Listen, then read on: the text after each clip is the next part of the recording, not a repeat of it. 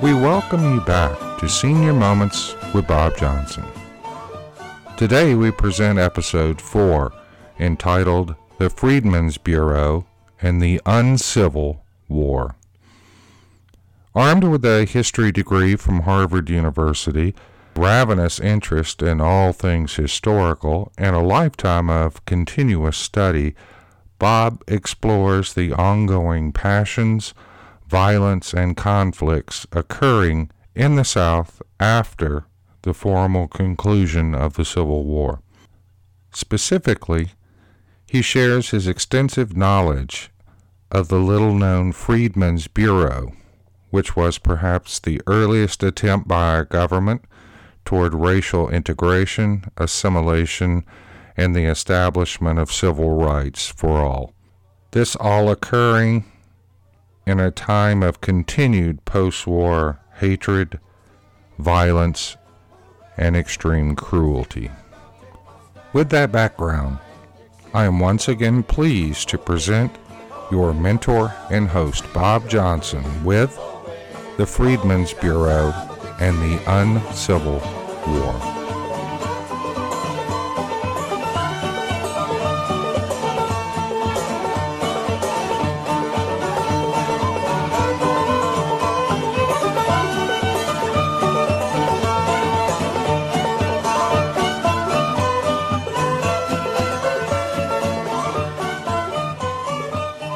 If you were to say the words Freedom Bureau in a crowded room today, I suspect you would find that not one person would have the slightest idea what you were talking about. And yet the Freedmen's Bureau in American history was one of the significant chapters which brought to light a lot of information about relations between our two sections of the country and back at the end of the Civil War, and the intelligence of Congress as a group and how they reacted to situations. Some things never change. Picture for a moment what it was like in the shattered Southland of our nation at that point, at the end of what many call the Civil War. The Southerners called it the War of Northern Aggression, and the Northerners mostly called it the Rebellion. I've just finished listening to a book by Ulysses S. Grant, and he never uses the term Civil War. For him, it's the rebellion. Animosity was fairly strong at the end of the Civil War. On April 9, 1865, when General Lee surrendered to General Grant, and a few weeks later, Joe Johnston surrendered to Sherman down in North Carolina, and by the end of May, all fighting had ceased in the South.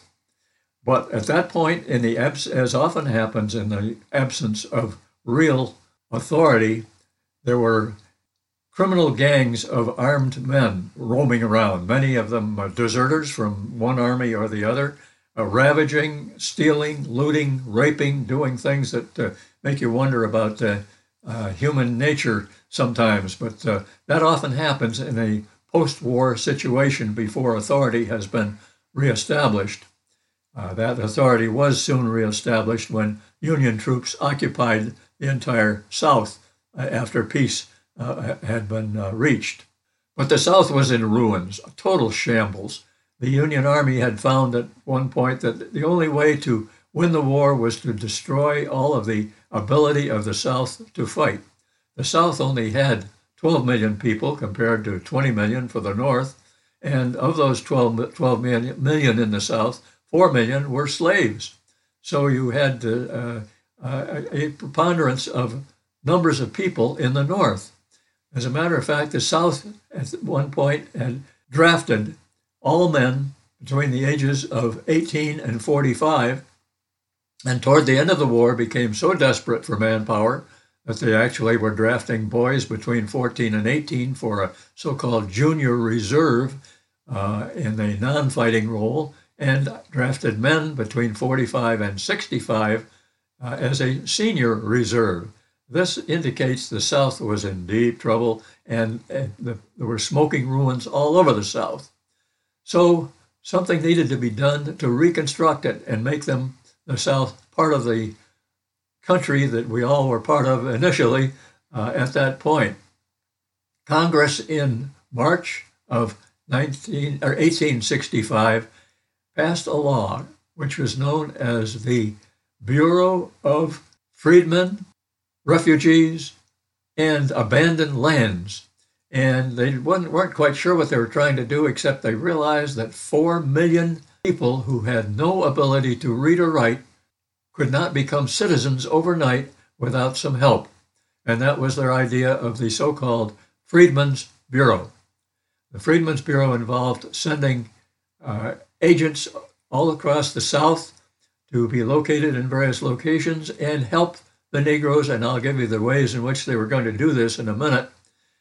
The information I'm giving you was drained mostly from a report that a man named William Stone put together back in 1868 when he completed his service as a Freedmen's Bureau agent. William Stone happened to be my wife's great-grandfather, and at the end of his service, he sat down and wrote 190 pages of information on what his experience had been as an agent of the Bureau. He happened to have been stationed in Anderson and then Aiken, South Carolina. It has been said that a committee is a group of people who set out to design a horse and wind up with a camel. And that was certainly true of Congress back in 1865 when they put together this bill. Among other things, they forgot to allocate any money to support it.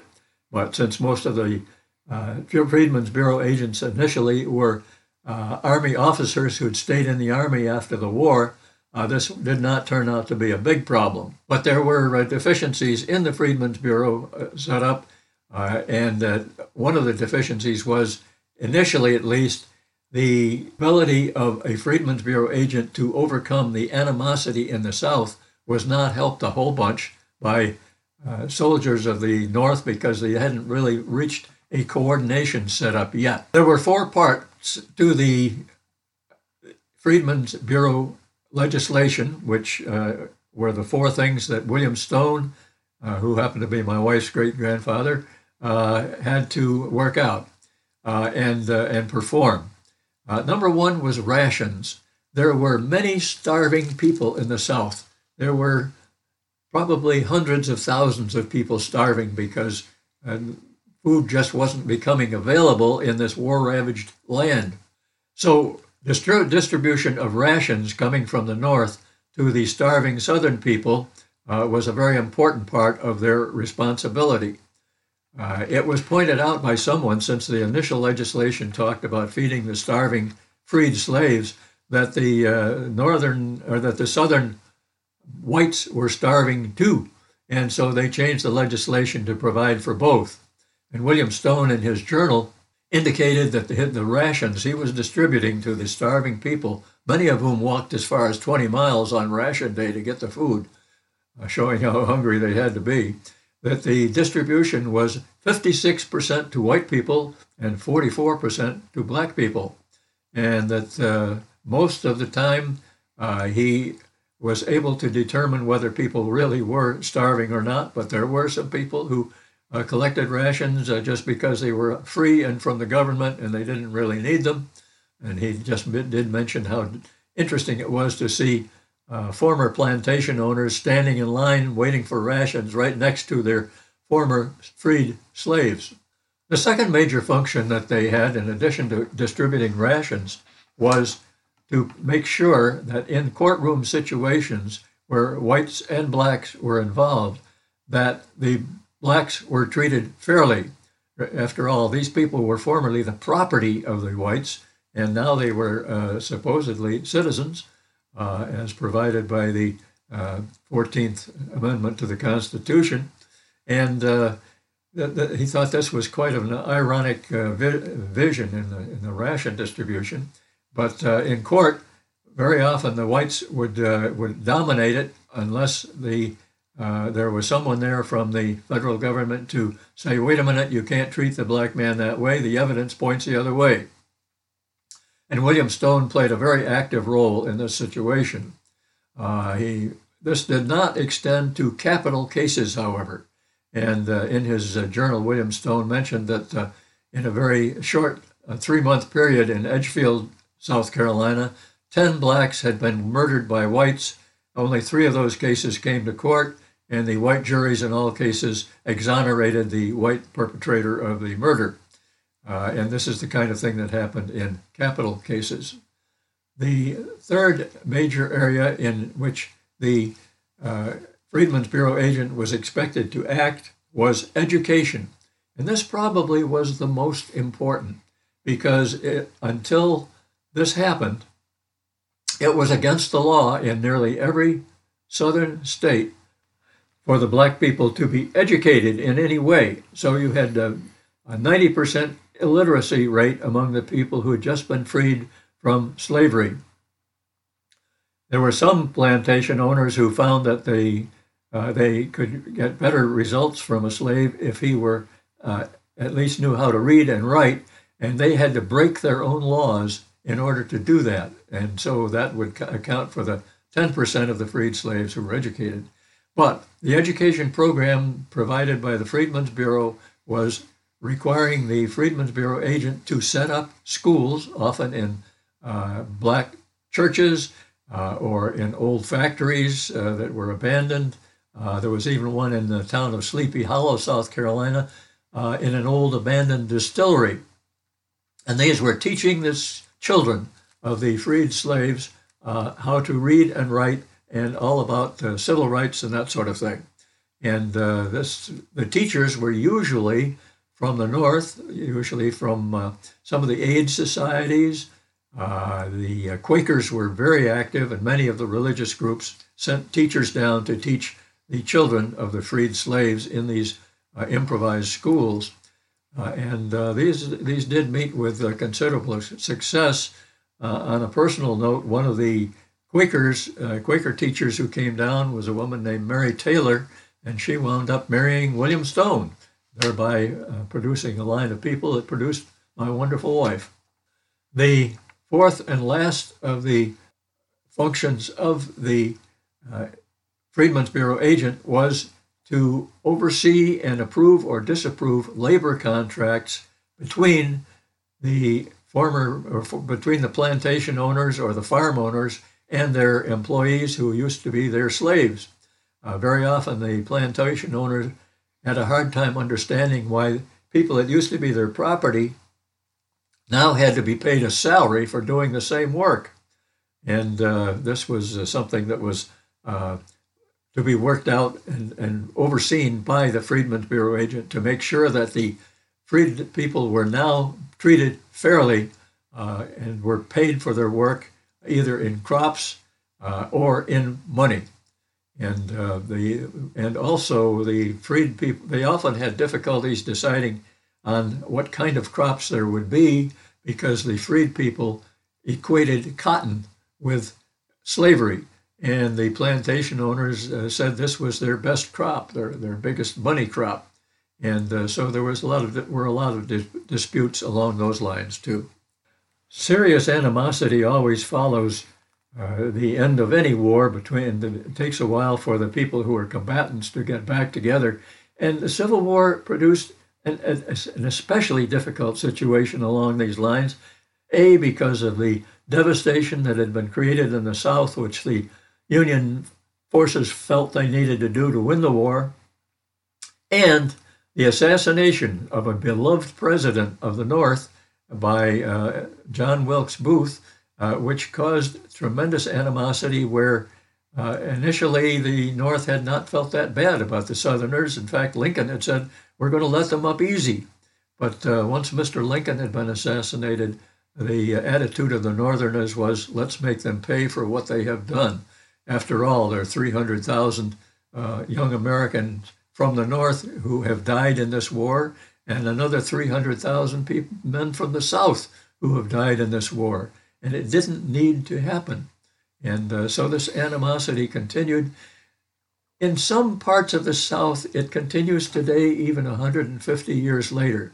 But fortunately, I'm happy to say most of it has become more of an amusing sort of an animosity, if you can put those two words together. And I'm going to give a couple of examples. A few years ago, rather, my wife and I visited some very nice in-laws up in Tennessee.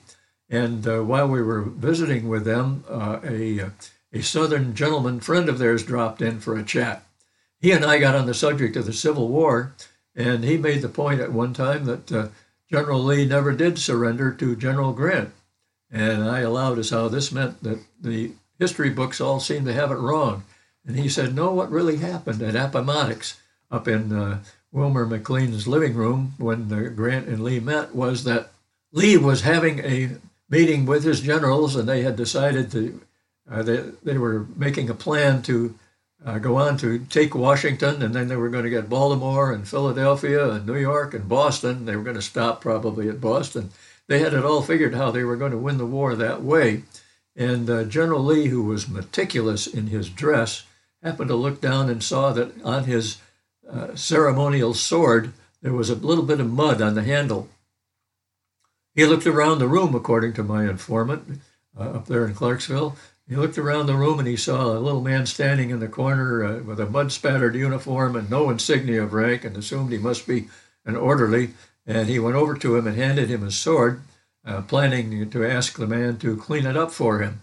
Well, you guessed it. The man said, General Lee, I'm General Ulysses S. Grant. I accept this sword as an indication of your surrender of the Army of Northern Virginia.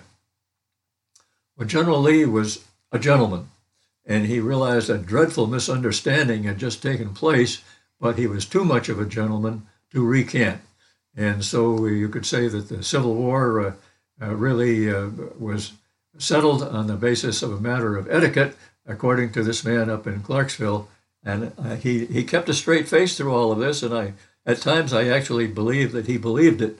But if not, then he was sort of pulling this Yankee boy's leg a little.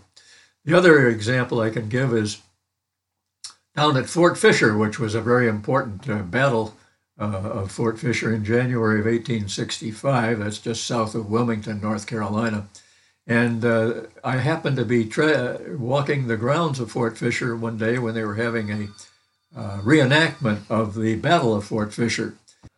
Just ahead of me on this beautiful sunny day was a young couple with their young son. He may have been about 7 or 8 years old, a real cute little kid. He was carrying his little toy rifle, and I was standing right behind him when all of a sudden he knelt down on one knee, and he said, "Bang, I done shot me a Yankee." And I said to myself, oh my goodness, the war isn't over yet. It seems to be carrying on a little longer than I expected it would. But happily, things are not as serious as they were right after the war, and people are able to laugh occasionally on things that happen having to do between the two sides of the country, which is now one country, I'm happy to say. Things got a little sticky when the 15th Amendment of the Constitution was passed, which guaranteed the right to vote to all males. Women still were left out of the equation, but that meant that now the freed slaves were able to go to the polls and vote for the people and the measures that they favored. And the Southerners did not think at all well of this. As a matter of fact, the Southern newspapers had a number of names for the Freedmen's Bureau, which I can't repeat here because they were so bad. But the Freedmen's Bureau agent, I might add, was about as popular as a skunk waddling into the middle of a ladies' garden party. But the Freedmen's Bureau agent was required to oversee the voting process to make sure that the freed slaves were able to cast their vote. The enthusiasm for the Freedmen's Bureau waned rather rapidly as time went by. In 1868, Congress decided that the only thing left for the Freedmen's Bureau agent to do would be to manage the educational process, that all of the other, he didn't have any more rations to distribute. He could stay out of the courtroom, and he just didn't have the same responsibilities anymore. I've never really heard the reason why that happened, and the whole Freedmen's Bureau died out in 1872. It was just dropped. William Stone had actually retired from the Army when the responsibilities were reduced. In 1869, he went into the profession as a lawyer in Charleston, and actually ultimately wound up spending some time as Attorney General of South Carolina in 1877, just before the big event that the South retook control of its future and the Jim Crow policies were resumed.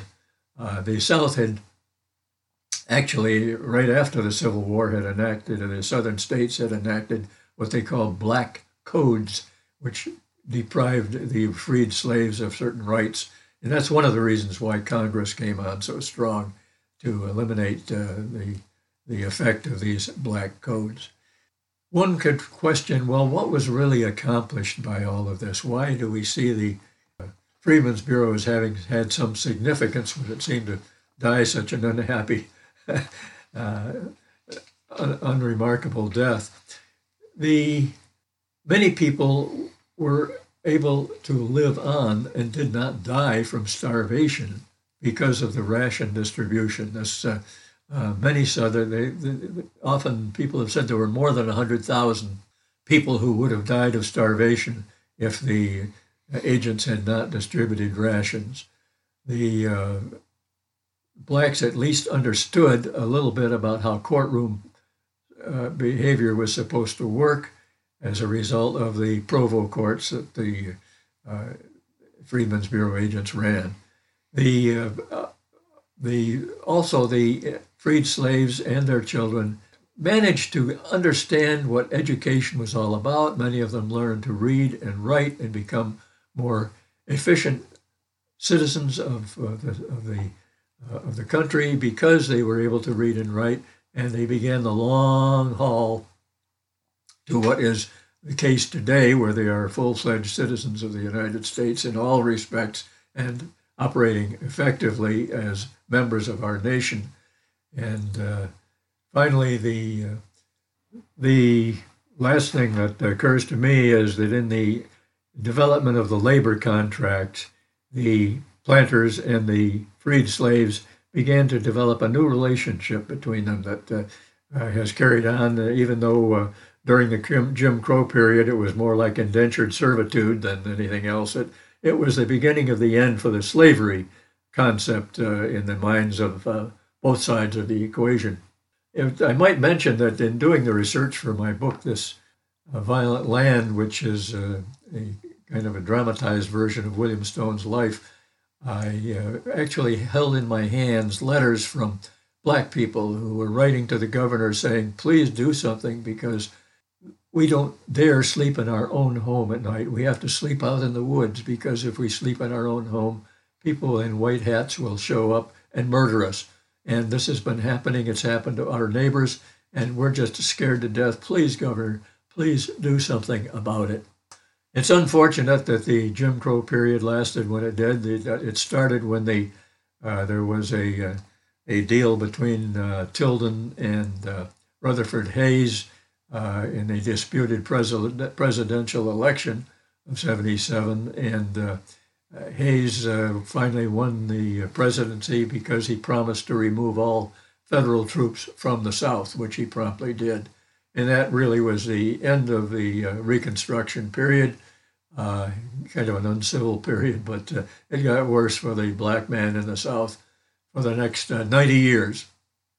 Fortunately, the civil rights legislation of the mid-1940s and so rather 60s seemed to begin to bring about equality in our country. Maybe we're not quite there yet, but we're certainly close.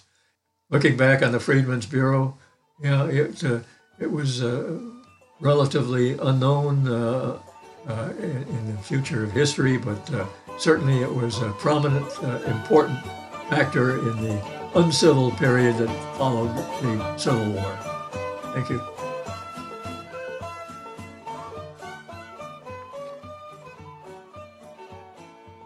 We thank you all for joining us once again and hope that you have enjoyed our effort. Today's topic, the Freedmen's Bureau, is central to Bob's novel, This Violent Land, which is available through Amazon.com. Additionally, this agency is the subject of Bitter Freedom, a diary and record of service in the Freedmen's Bureau by Major William Stone, which was edited by Bob and Sue Johnson and is available through the University of South Carolina Press. The authentic weaponry seen in this episode's pictorial was provided on loan from the Pierce Antiquities Collection with our great appreciation. For Bob Johnson, this is technical support Mr. Ivy, wishing you well and inviting you back for our next installment of Senior Moments with Bob Johnson.